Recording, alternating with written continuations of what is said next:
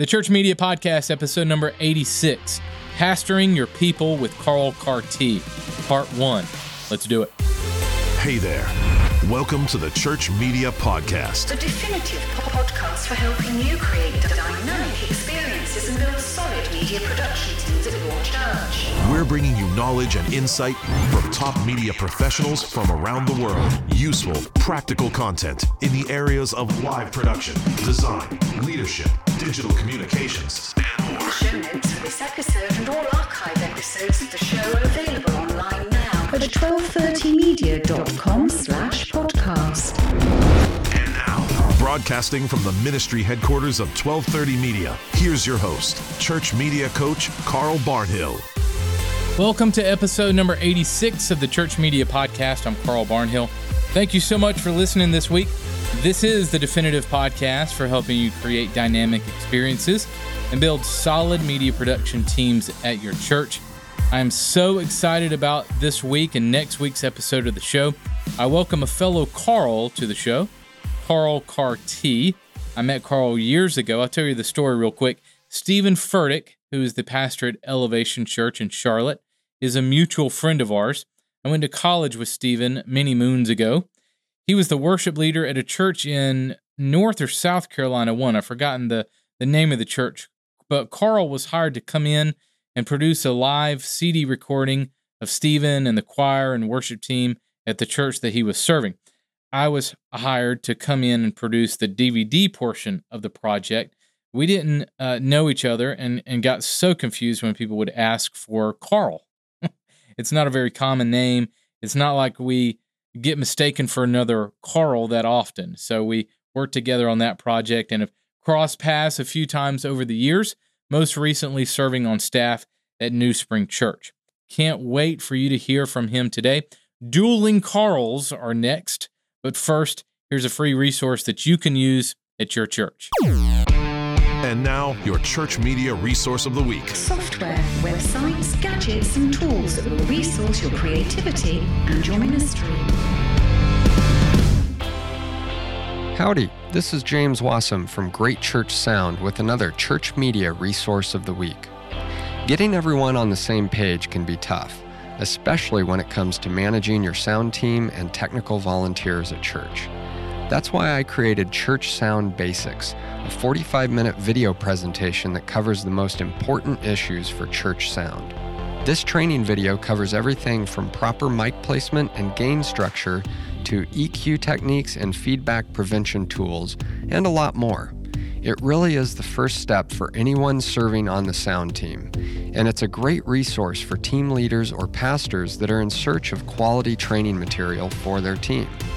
You can check out all the details for this video and more at greatchurchsound.com/learn. For more free resources for your team, visit 1230media.com/training.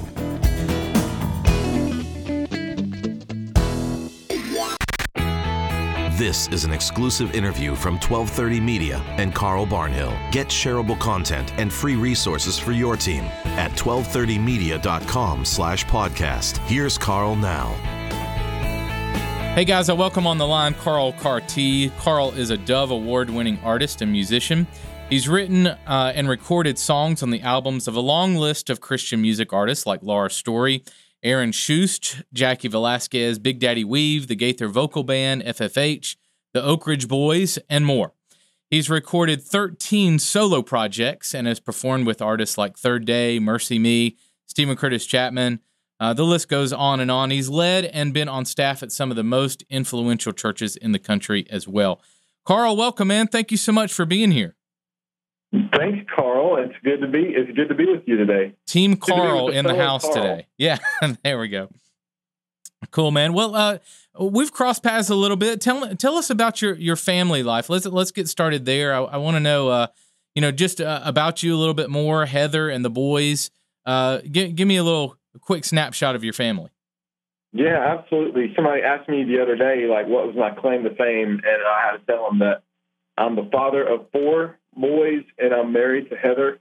My sons are Oak, Ezra, Abe, and Ike, and they are 10, 8, 7 and 5, and we've got everyone always looks at us at the grocery store and says, "Man, you got your hands full." Yeah. I got my hands full, but like we're really blessed. It's so much fun. This is a great age for my kids, and I feel so thankful to be their dad and to be married to Heather. Heather and I will be married 18 years this year. Wow. And we've been for that whole time, in ministry together and serving the Lord together. And we're living in Nashville, Tennessee.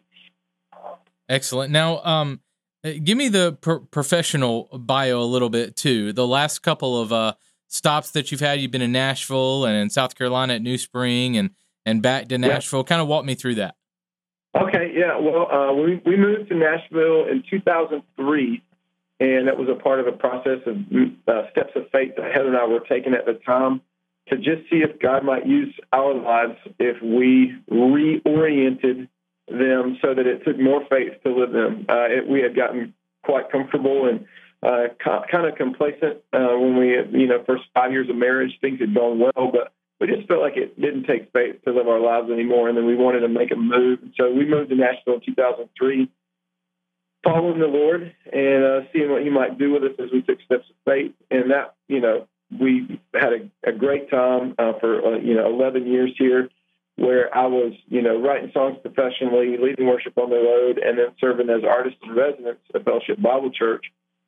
And then at the beginning of 2015, we moved to South Carolina to go on staff at New Spring Church, where I was brought on that staff to be the director of a school that trains worship leaders. They have something that they call New Spring College, and I was the head of the component of the college that trained worship leaders. And so we raised up and trained 7 worship leaders through a year-long program and got those guys graduated.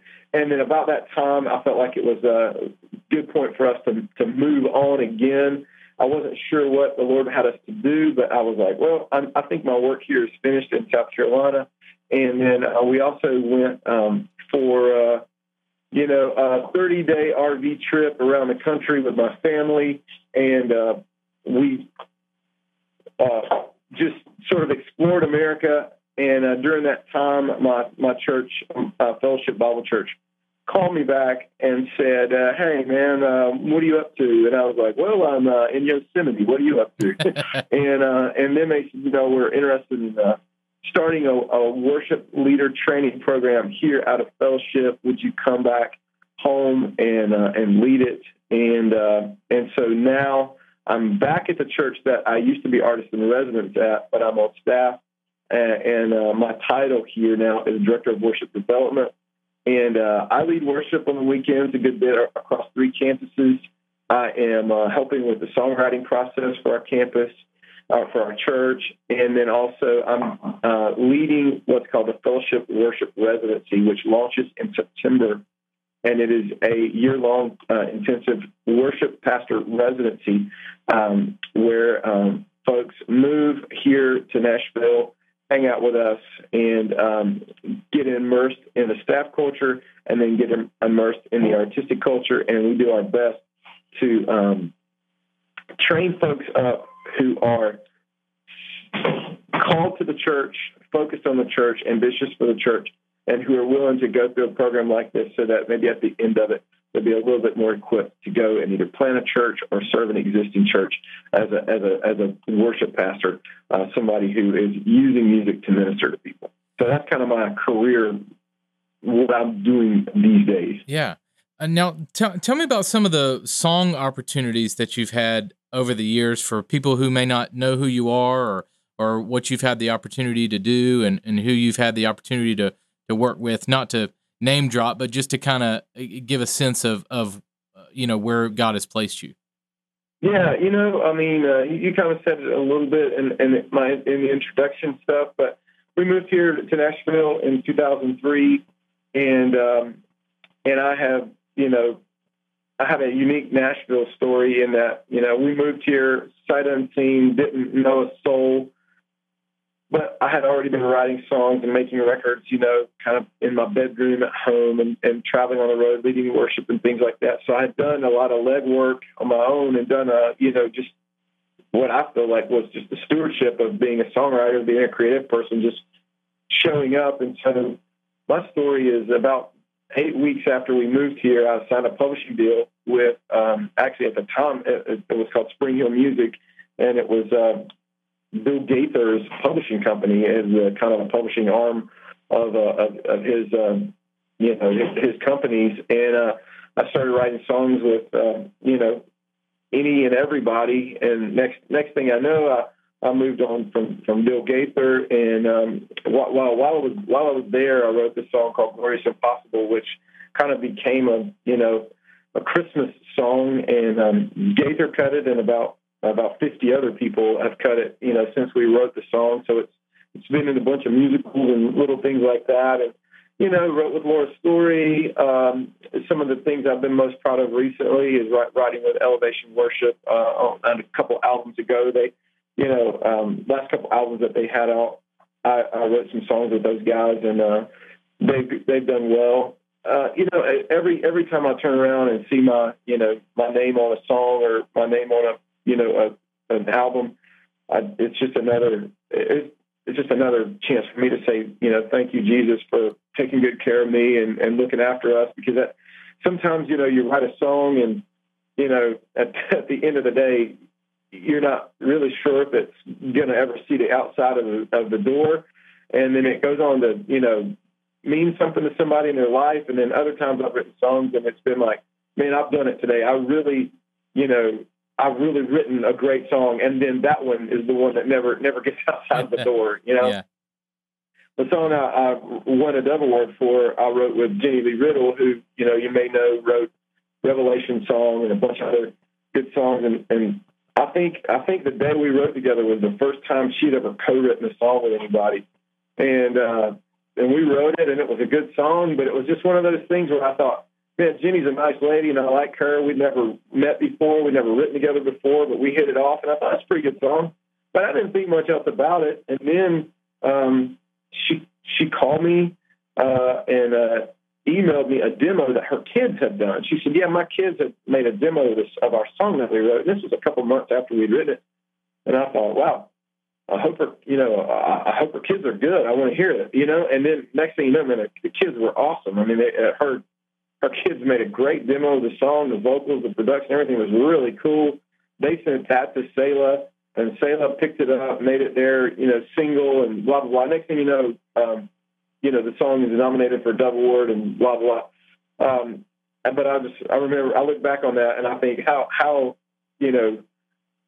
almost, unromantic that story is. It's just like this thing led to that thing, and my kids, and well, I'm going to play it for these guys, and it's not extremely sensational, but when I look back on it, I remember, just thinking to myself how good God must be to just take something simple that was written out of a pure heart and do something with it. I'm thankful for opportunities like that.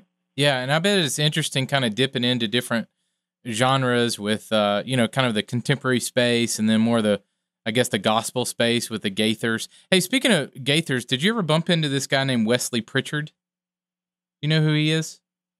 I don't know. The name sounds familiar. Did he sing with them for a while? Yeah, he sang with them for a while. So he was my baseball coach when I was a kid. So I didn't know if you'd bumped into him. It's weird how small the world is. Name, but I don't think we've ever really met, or at least made a strong connection. Right. Yeah. Okay, so we share a similar passion in that we serve in the worship space, production space, and there are many facets to creating a worship experience. But the one thing that really drives us outside of our love for Jesus, that is our love for people.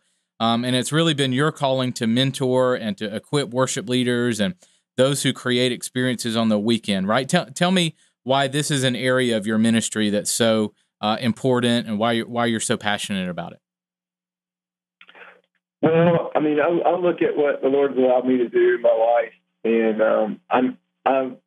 I realize that I do it from the shoulders of other people. I'm standing up on the shoulders of other people who have been really kind to me and took me into their influence and in a relationship with them and just, let me be around them. When I really didn't have any business, they were smarter than me. They, were in a kind of at a different level than I was. But I remember, being invested in by, several specific names. I mean, like Walter Smith was a guy that I went to church with, and he was the worship pastor. And Walter, just out of the kindness of his heart, he worked with me. He let me play his guitars, and he let me sing a song, in church. And he taught me how to lead worship. And he was just kind to me, just really nice to me, and loved me. And what that did was gave me a picture of what I might want to do with my life. Not necessarily because I was, some phenomenal talent, and it was clear that, this would be the trajectory of my life. But it was a way that he invited me in and gave me experiences that I could have never had apart from just his kindness and his generosity to me. And it really changed me. And so I had, a similar experience with another guy named Robert Shaw, who I met in college. And Robert, spiritually and from a biblical standpoint, I was a worship leader in college, and he was an evangelist. And he said, "Hey, Carl, I want you to come and lead worship with me when I go preach these revivals and things like that." And it'd be just me and him in the car, and we'd drive, all over the country, and we'd talk. It was just windshield time, But he would tell me about the Bible, and we'd talk about the Bible. And he'd ask me questions about what I believed, and it was a very intentional investment that he was making in my life. And he did it so graciously and kindly, but I knew he wasn't just passing the time with me. He was looking at it as an opportunity to pour into me something that he knew would grow into a ministry. And so when I look at, anybody that's serving in church or, I feel like I've received such an amazing gift in just the mercy of God, channeling or ordering my steps, to intersect with some really good people. I feel like that's been the mercy of God in my life. And so I want to try and recreate that if I can. It's been a real gift to me. And if I can just keep giving that away, that's really why doing things like that's important to me. Now, you mentioned this a little bit, but how did those people in your life shape who you are today? How did their influence shape how you minister to others now? Yeah, well, you're everybody's kind of a product of their influence and their environment. And those guys created an environment for me to be able to be around them. They welcomed me into their environment. And so I want to share as much as I can, but I also like to create an environment for that by making myself available to people, by doing little things that just dignify people. People have a question to ask you, or people need something from you, and sometimes they come to you with their hat in their hand, so to speak, or they're reluctant to try and engage you if they maybe look up to you or something like that. For me, it was my experience. I felt the same way when I was around these guys, but they created an environment that welcomed me, and so I try to carry that with me wherever I go. Like if I'm talking to a new person or a new volunteer or somebody that's serving in the church, I want to make sure that they know, hey, you're welcome here. You have my attention. I'm not looking past you or looking through you or looking around you at something bigger or better than you. You got my attention, and you can talk to me, and I'm going to talk back to you, and I'm going to help you if I can. And just so creating environments is something that I try to do. Really, relational environments is something I think we can overlook sometimes, but it's very important. So that's kind of a way that those guys have shaped what I do and how I do ministry today. I know some leaders in the tech space, especially some in the worship space, may say that pastoring is not their gift, or that they're shy, or that they're not a people person. What would you say to someone like that, to a leader like that, as it relates to being a pastor?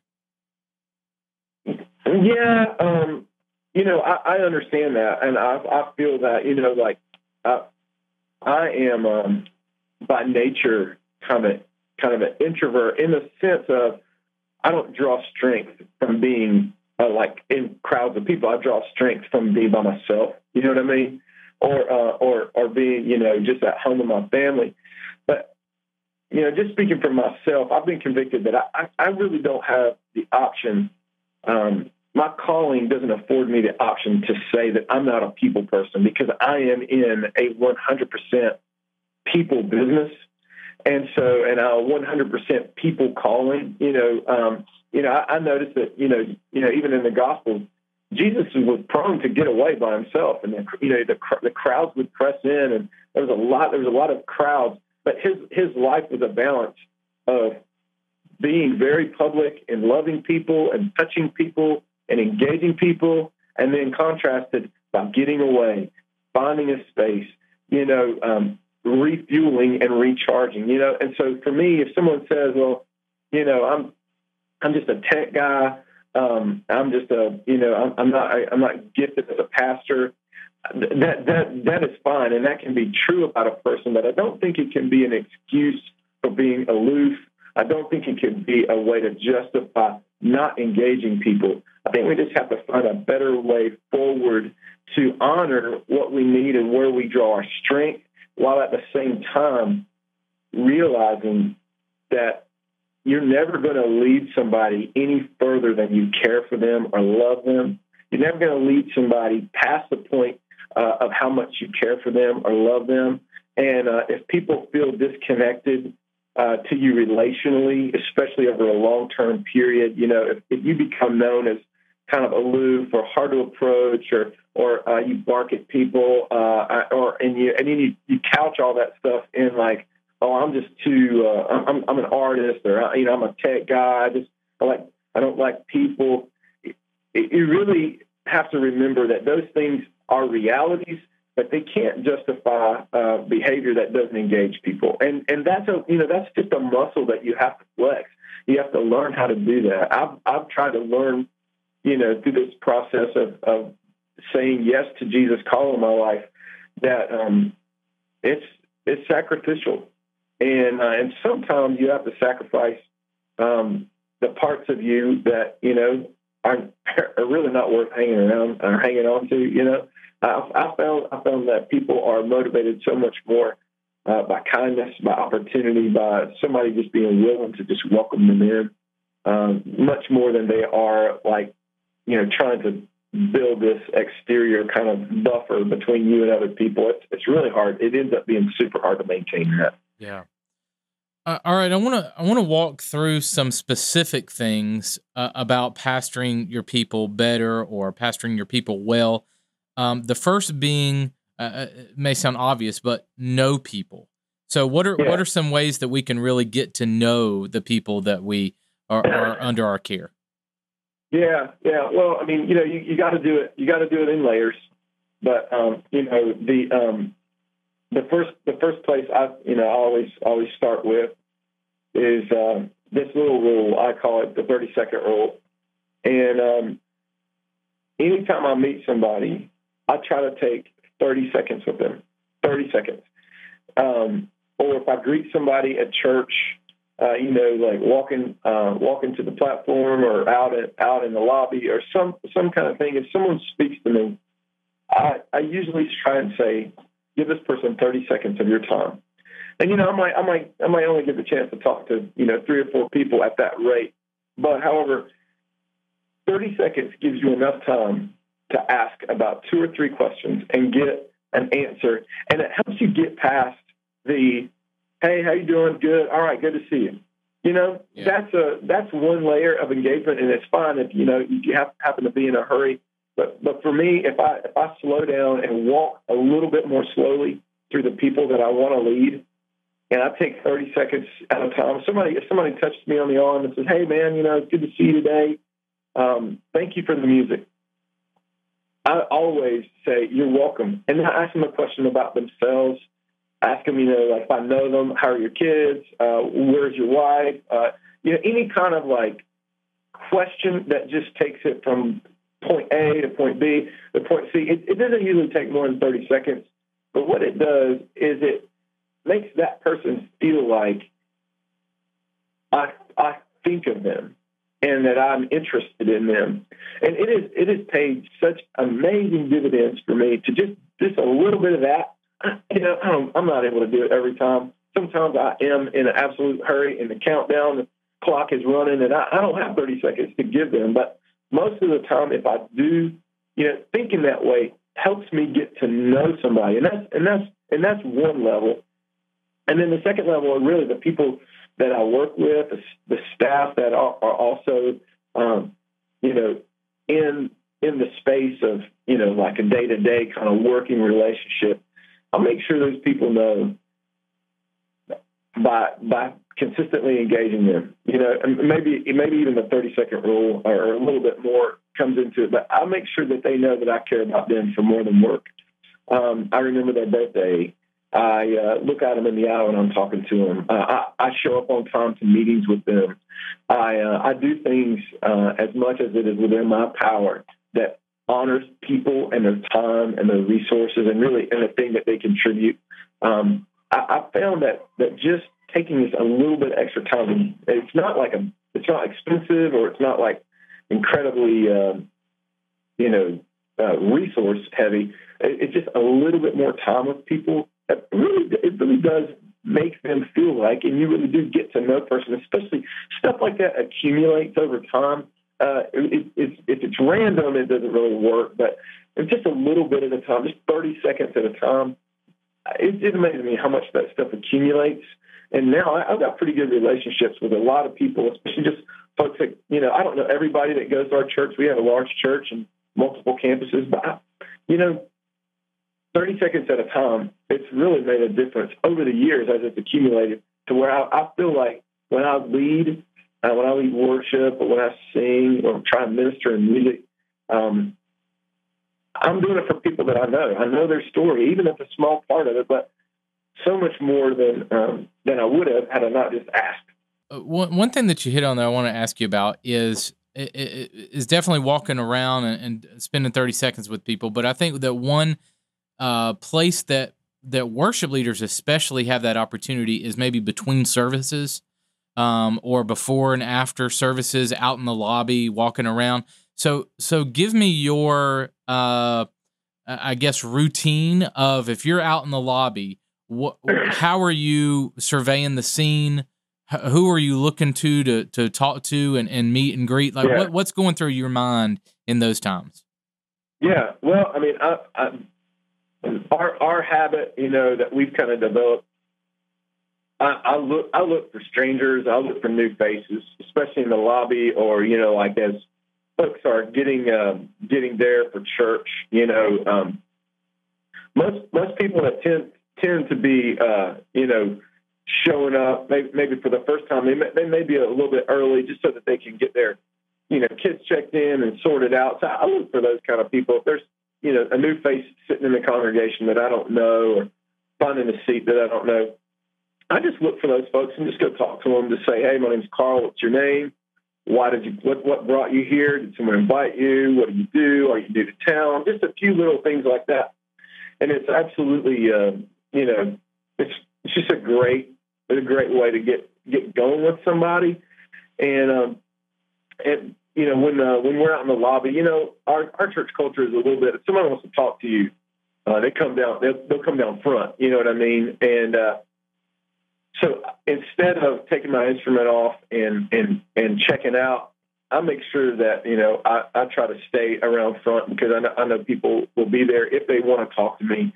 I'll just, I'll make sure I'm there for 3 or 4 minutes after the service just to make sure that if anybody has something that they need to talk about or to be prayed for, they know that that's where I'll be. And so that's something that I've tried to establish over time. It's helpful in a sense to like always be at a spot, and if somebody needs you, they know you might be there at least for a little while after the service. That makes any sense. Now, another way that we can pastor our people well is to give them access, right? So walk me through that step. Yeah.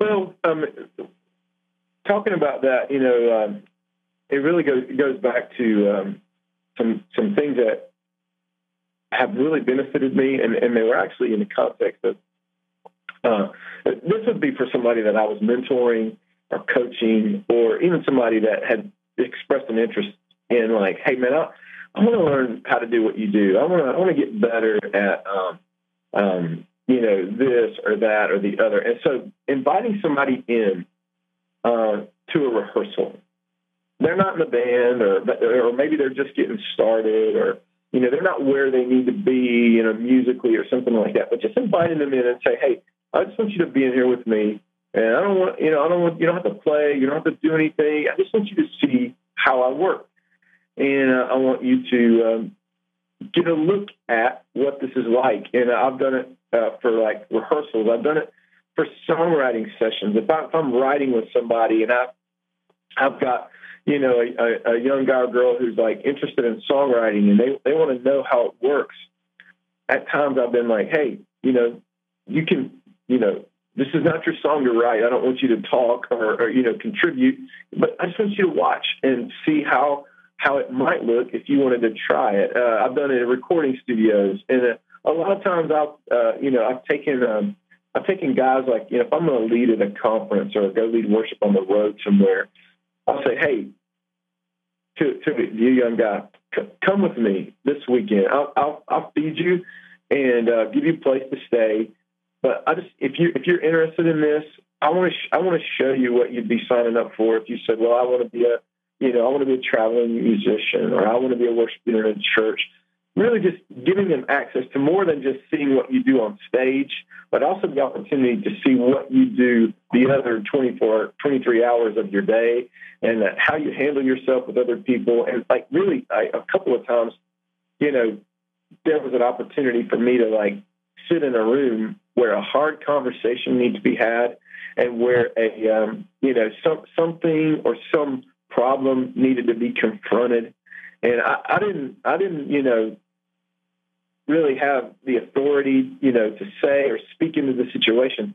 But I'm telling you, getting to watch a good man or a good woman have a confrontation and talk about a difficult thing with somebody is a very, very educational experience. And so, when it's appropriate, and when the person is trustworthy, when it's appropriate to invite somebody into something difficult like that, even like an elders meeting or a deacons meeting, or something that, is appropriate to let a younger man, experience something like that is a very powerful thing. It's very educational, just very helpful. And that's a way that, it's also a way that you endear, yourself to people. If you welcome somebody, it's just like welcoming somebody into your home. When somebody comes to the door of your home, you have a choice right there to make them feel as welcome as possible. And sometimes, the people that you care most deeply about, you can even invite them into like, your heart. And that's just a kind of another process. You take 30 seconds with some people, but then there are some people you're like, I'm going to give you access to another part of my life. I trust you enough so that you can know, so that I can know you're trustworthy. And I'll let you see me work through some difficulties and work through some hard things. And that's just another layer, if you will, of giving people access. Do you find that they have more ownership in your process when they see all the behind the scenes stuff that goes on? Oh man, like crazy. I mean, people, if you dignify a person by inviting them in, really, it's like a backstage pass. You go to a concert, and you want a backstage pass. That's the cool thing. It costs more money than the ticket.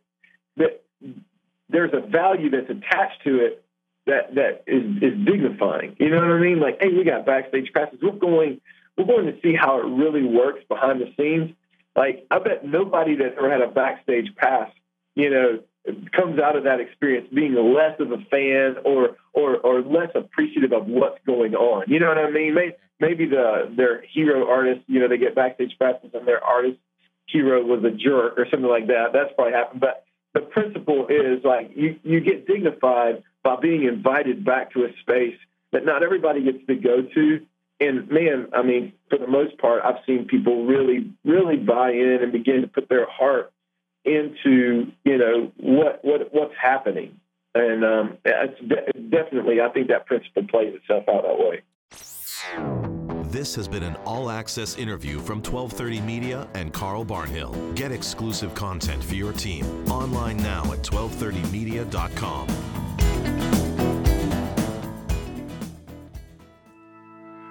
Hey guys, I'm so excited to have Carl Cartee on the show this week. Hope you enjoyed part 1 of my interview with him.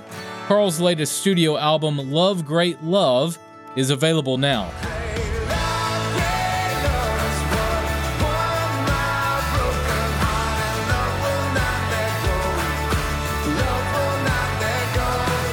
Love Great Love from Carl Cartee, available wherever music is sold. And be sure to check out Carl's website for his story, music, tour dates, and more. It's all at carlandheather.com.